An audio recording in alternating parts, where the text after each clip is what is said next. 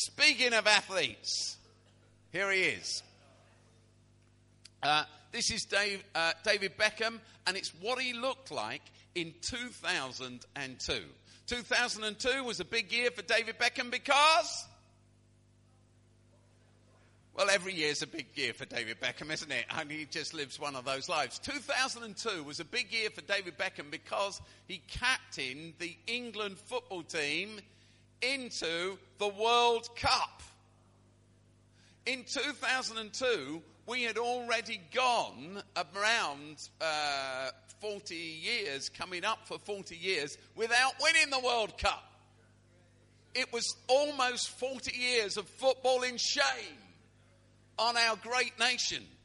But David Beckham, that's what he looked like. He was young, he was athletic, he played in the World Cup before. Now he was captain. Cometh the hour, cometh the man. We all knew, those of you who are old enough to remember 2002, we all knew that things were going to be different this time round. Because no one, no footballer on earth could stand in the way of somebody who looked that good. I remember actually driving through London as David led the England team out for their first match, you know, in the group stage. And as the Five Live commentary went out, David Beckham strode on to the field with the team behind him, and the commentary actually said, "The Messiah enters the arena." The Messiah. England had been waiting. As I say, 40 years of football in shame was about to come to an end as David led us to an ultimate victory, the Messiah. It was a good use of the term. Tragically, that's not the way things turned out. For those of you who care about football at all, it was the quarterfinals. We made it out of the group stages, which is some going for England, and we made it into the quarterfinals. But in the quarterfinals, we met Brazil. And Brazil wiped us out and went on to win that World Cup again, like they seem to every other time. Cometh the hour, cometh the man. That was what Palm Sunday was all about. Cometh the hour, cometh the man. We're going to look at the issue of false stories this morning, as Dave said. We live in a world where the issue of terrorism and gangs is hardly ever out of the news. In South London, just at the moment, over the last month, the gang issue has got, on some of the estates around here, has got almost completely out of control. As Dave said, in some of the areas where Oasis works around London, particularly in Haringey and Enfield, the issue of gangs is almost completely out of control. The project that we run in St Thomas's Hospital, Tom Isaac at Leeds, Cam's involved in, others are involved in, where we work with kids who end up drunk in A&E, ED, drunk and drugged and stabbed and etc., etc. Many of you know we replicate now in what's called the North Middlesex Hospital, which is the hospital on the border of Enfield and Haringey, where we've got some schools where the problem is absolutely huge. The problem of buying into bad stories, the problem of terrorism, that problem is not a new story. It's an old story. And it's really what Palm Sunday is all about. It's what that reading we've heard is all about.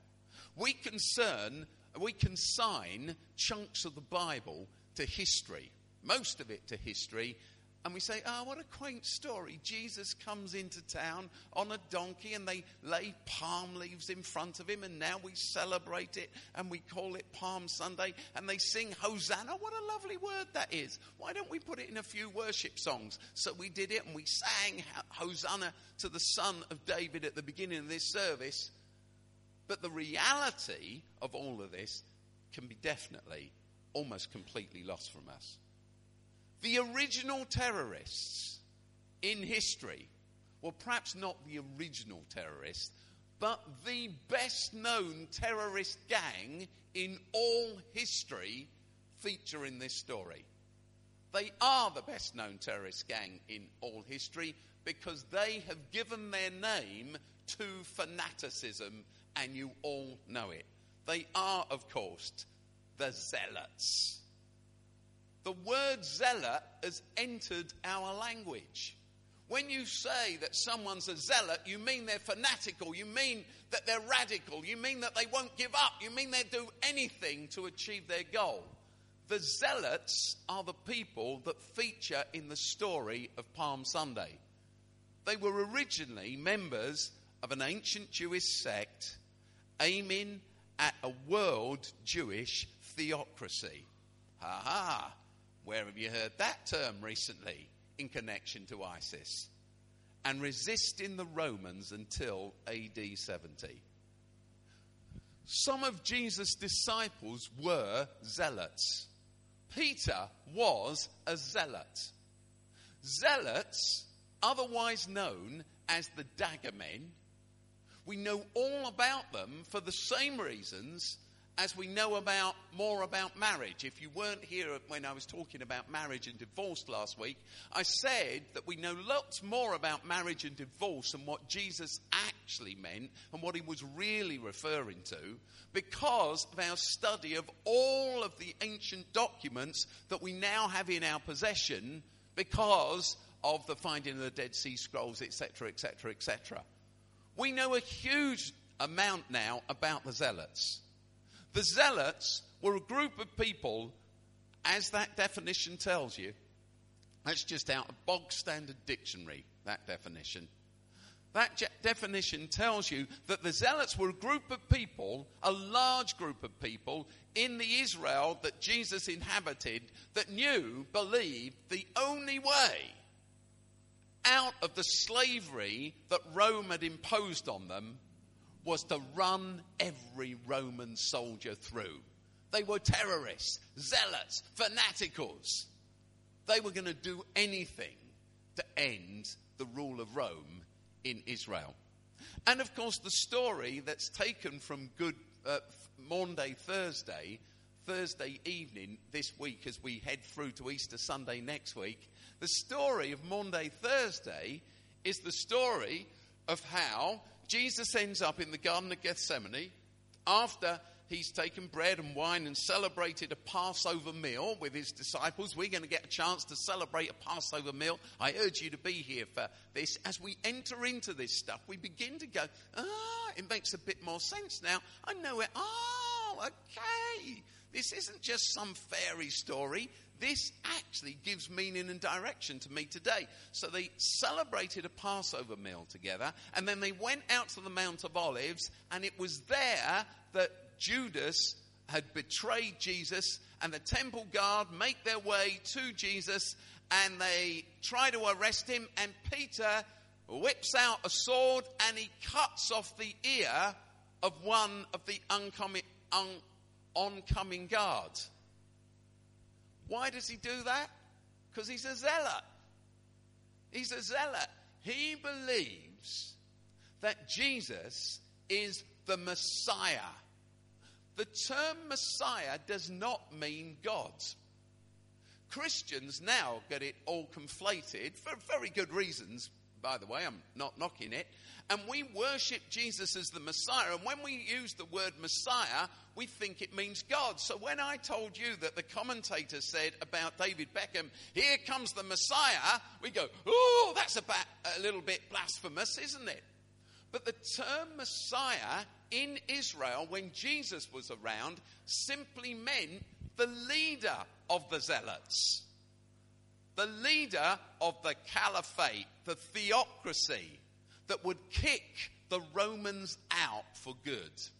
And every Jewish lad prayed that he would be the Messiah. They did. Just like every English lad who likes football prays that he will become a professional footballer and captain England to glory in some future World Cup.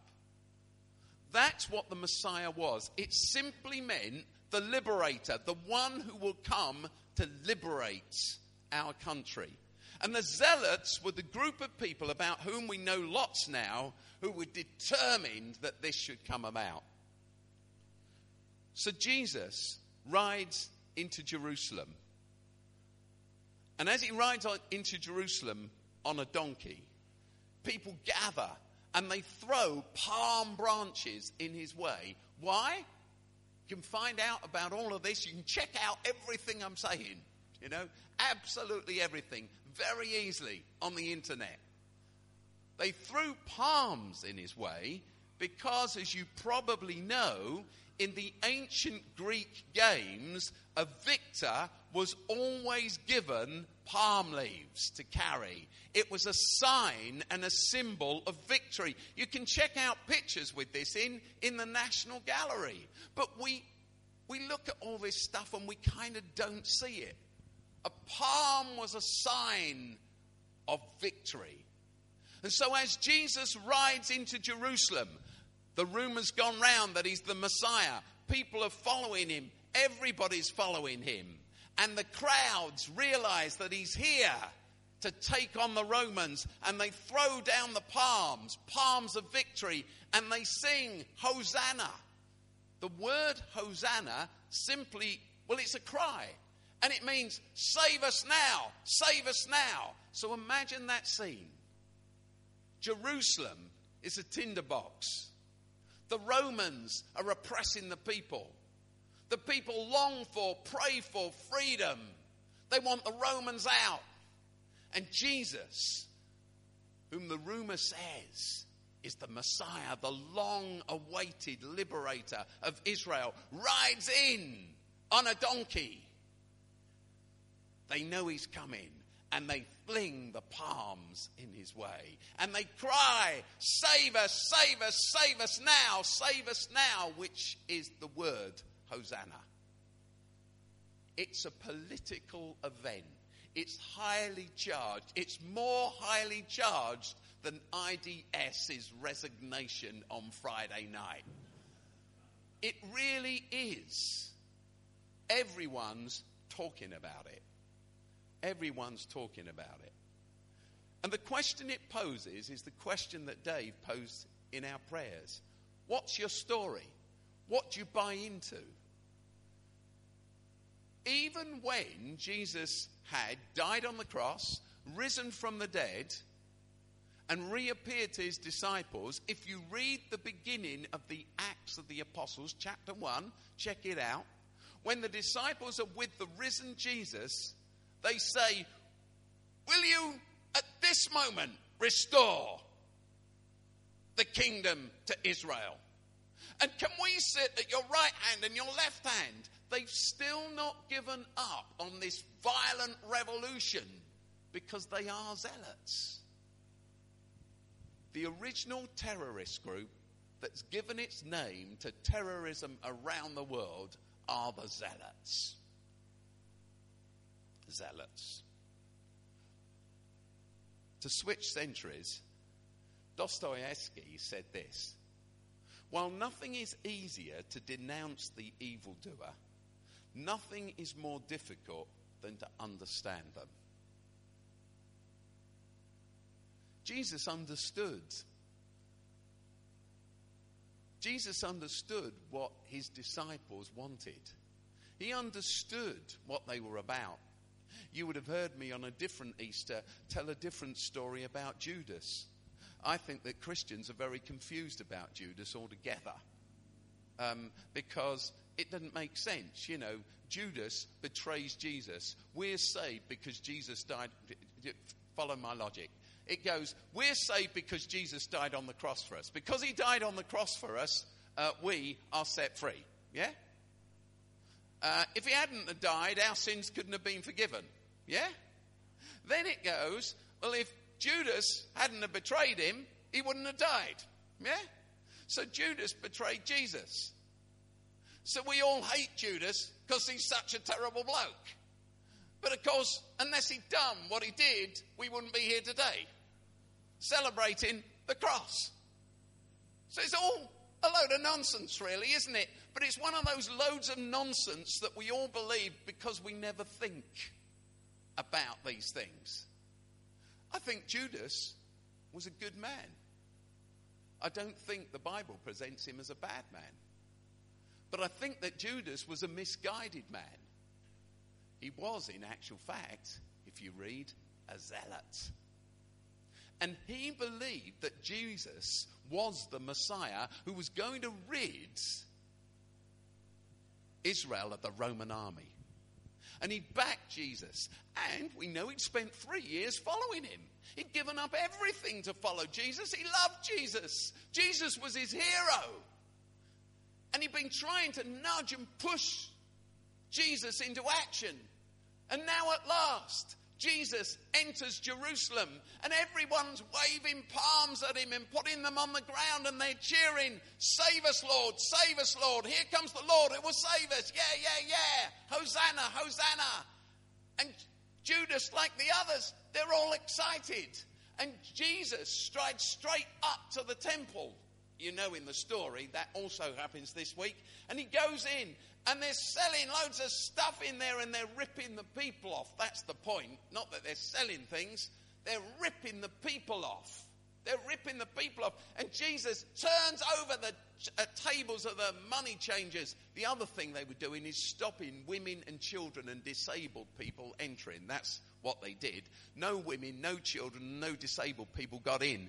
They were like the turnstile keepers. And Jesus creates confusion, and the story says, and the children and the lame came to him in the temple. It was the first time they'd ever got in. And with all that happening, Judas thinks, yeah, this is it. This is really it. It's going to happen. If you and we had time to read through the ancient texts, which you can, they're in your Old Testament, the Hebrew Bible, you'd know that the Messiah, it's prophesied, will come and reclaim the temple and then turn to the palace and depose the Romans or the Greeks or whoever was in power and lording it over people at that time. But instead of doing that, Jesus turns the wrong way. And he goes to stay with his friends in a village called Bethany. And Judas can't believe it. Why doesn't he believe in himself? All Jerusalem will follow him. And so he goes to the priests and he does a deal. And he gets 30 pieces of silver to betray Jesus. But he knows Jesus is the Messiah, and he knows Messiahs don't die. He knows Messiahs conquer. So he does the deal to set up the confrontation because he just so wants Jesus to win. And Jesus seems to lack confidence. So he sets up the deal, and he knows he's succeeded. But then they arrest Jesus, and as Peter makes the first blow and Judas goes, yeah, game on, Jesus says, put the sword down. You're choosing the wrong way.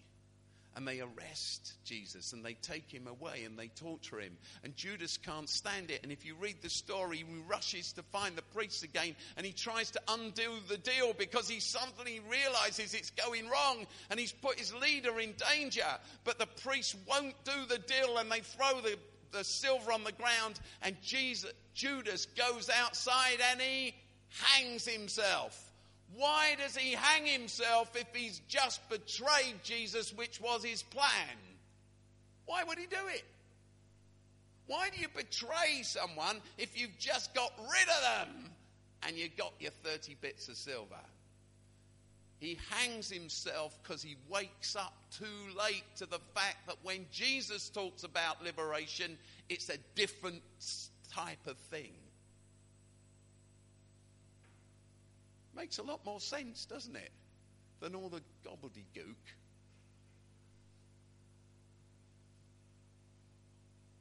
This is George Bush.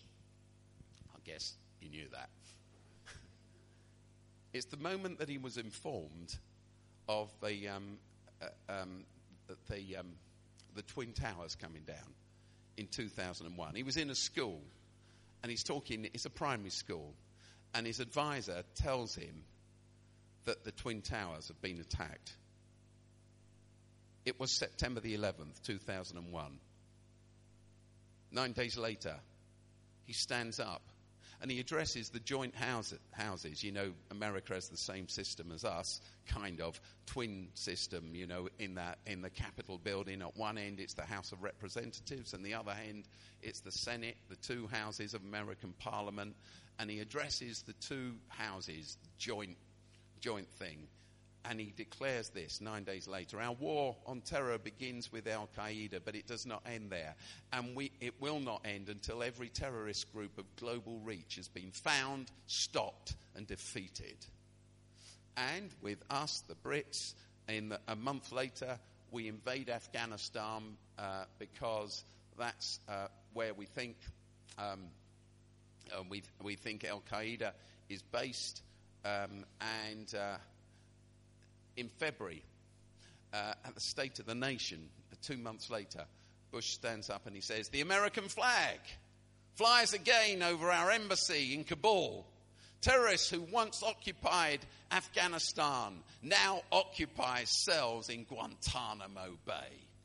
And if you ever watch the recording, it's an amazing thing. Everybody stands up and they cheer and they holler and they shout, yeah, we've done it. Palm Sunday all over again. The zealots, we're crushed people. And no one stops. Oh, sorry. And no one stops to listen to these words. While nothing is easier than to denounce the evildoer, nothing is more difficult than to understand them.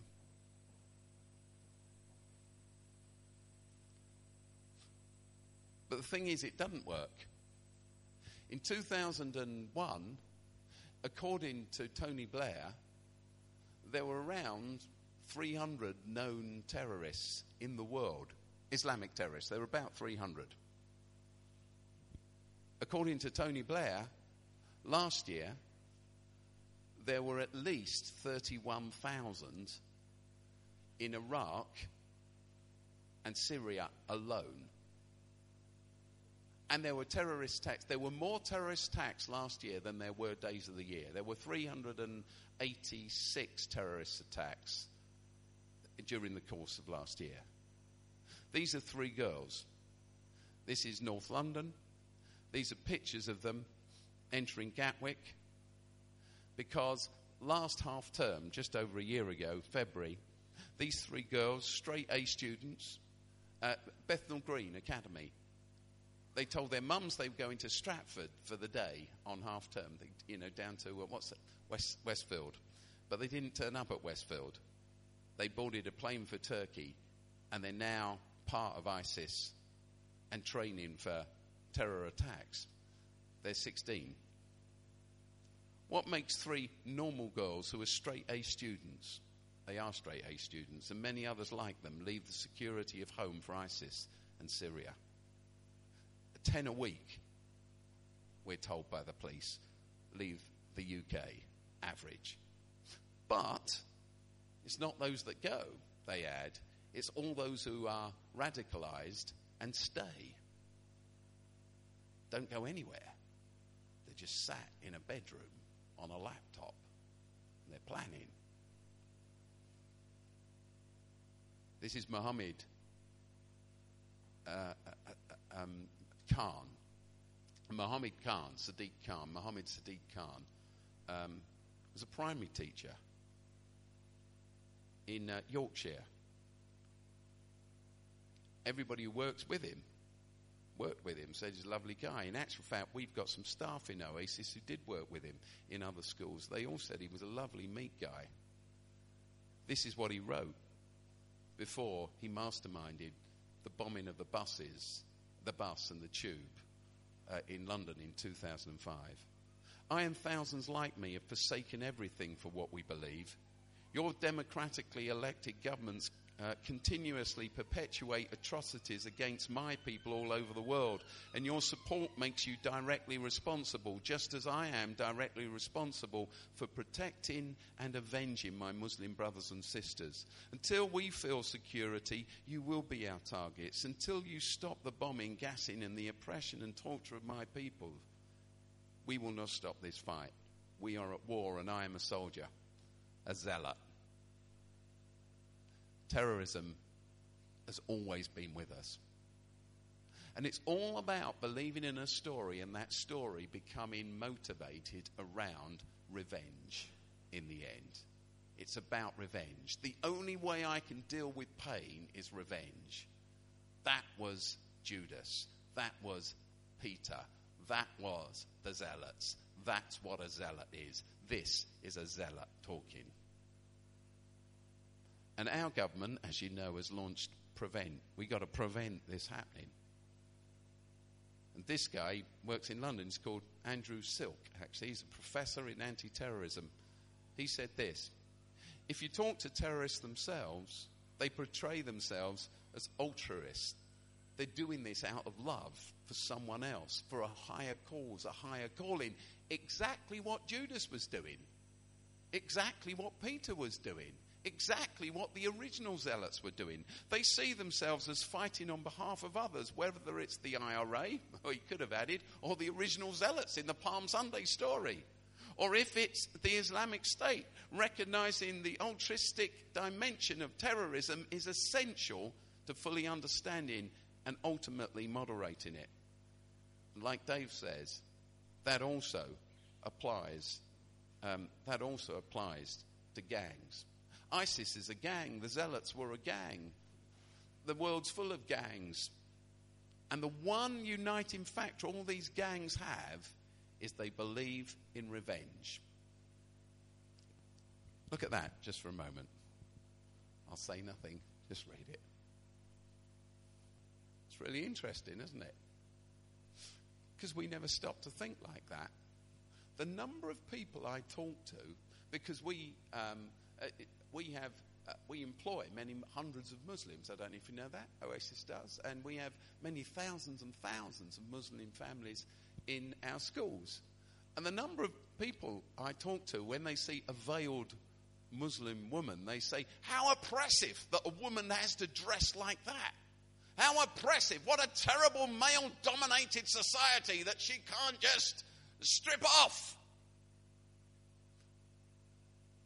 But I've spoken with many Muslim women who say, when they see somebody toddling down the road on shoes that they can hardly walk on, with wearing a bra with their bust pumped up, they say, how oppressive that women in your society have to be like that. Look at the magazines on your shelves, in your bookstores.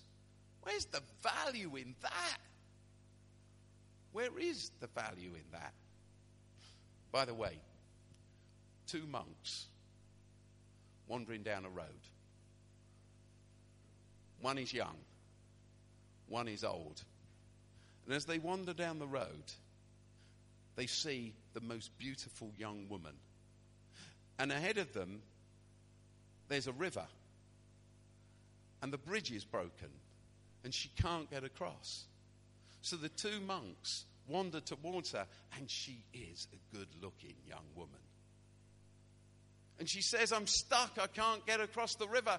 And the old monk picks her up and walks into the river and gently carries her all the way across the river and puts her safely on the other side. Then he returns to his younger friend, and they continue on their journey. And after a few minutes, the younger monk, the younger man, says to the older monk, you shouldn't have done that, you know. You shouldn't have done that. And the older monk says, why? And the younger monk says, because to pick that woman up, that beautiful woman, that sexual woman like that, and carry her across the river and put her down like that, all sorts of temptations could have come across you. All sorts of things could have gone wrong. And the old monk said, I picked up the woman, carried her across the river, and I put her down. Your problem is you never picked up the woman, but you're still carrying her.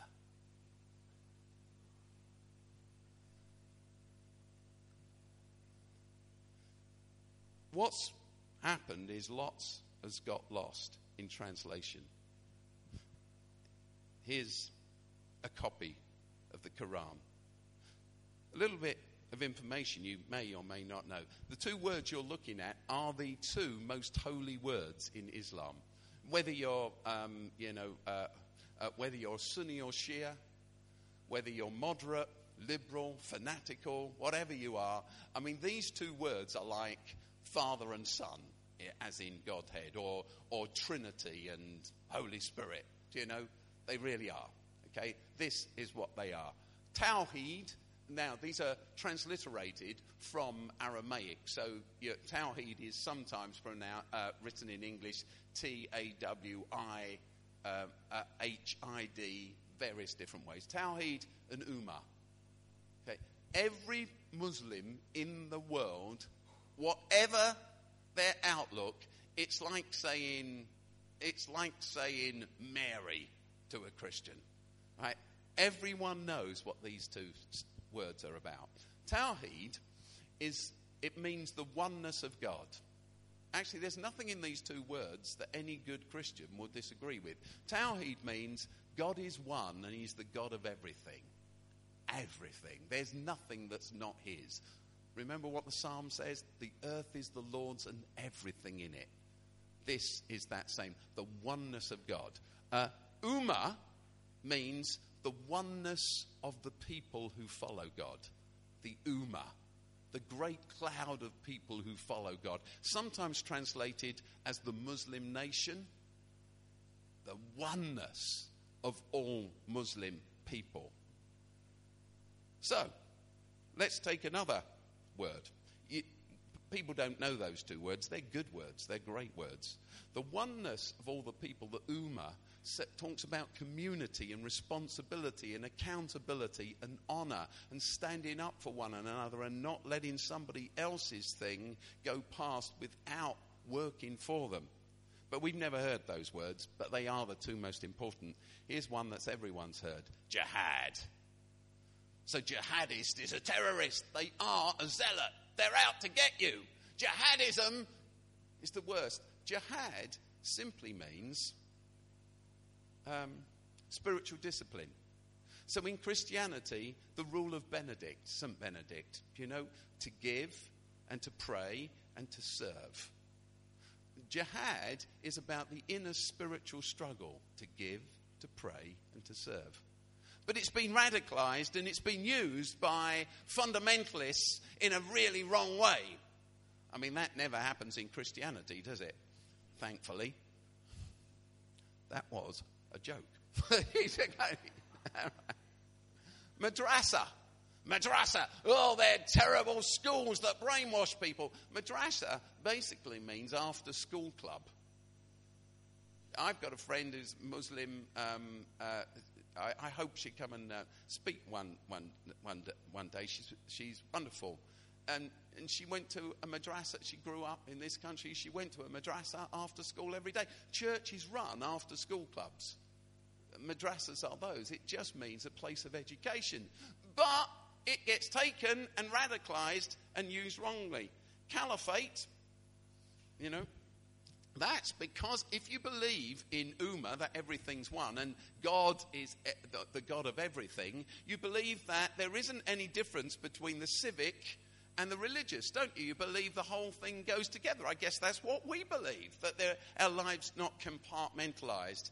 And a caliph is a leader of the whole of society, and a caliphate is when you put everything together.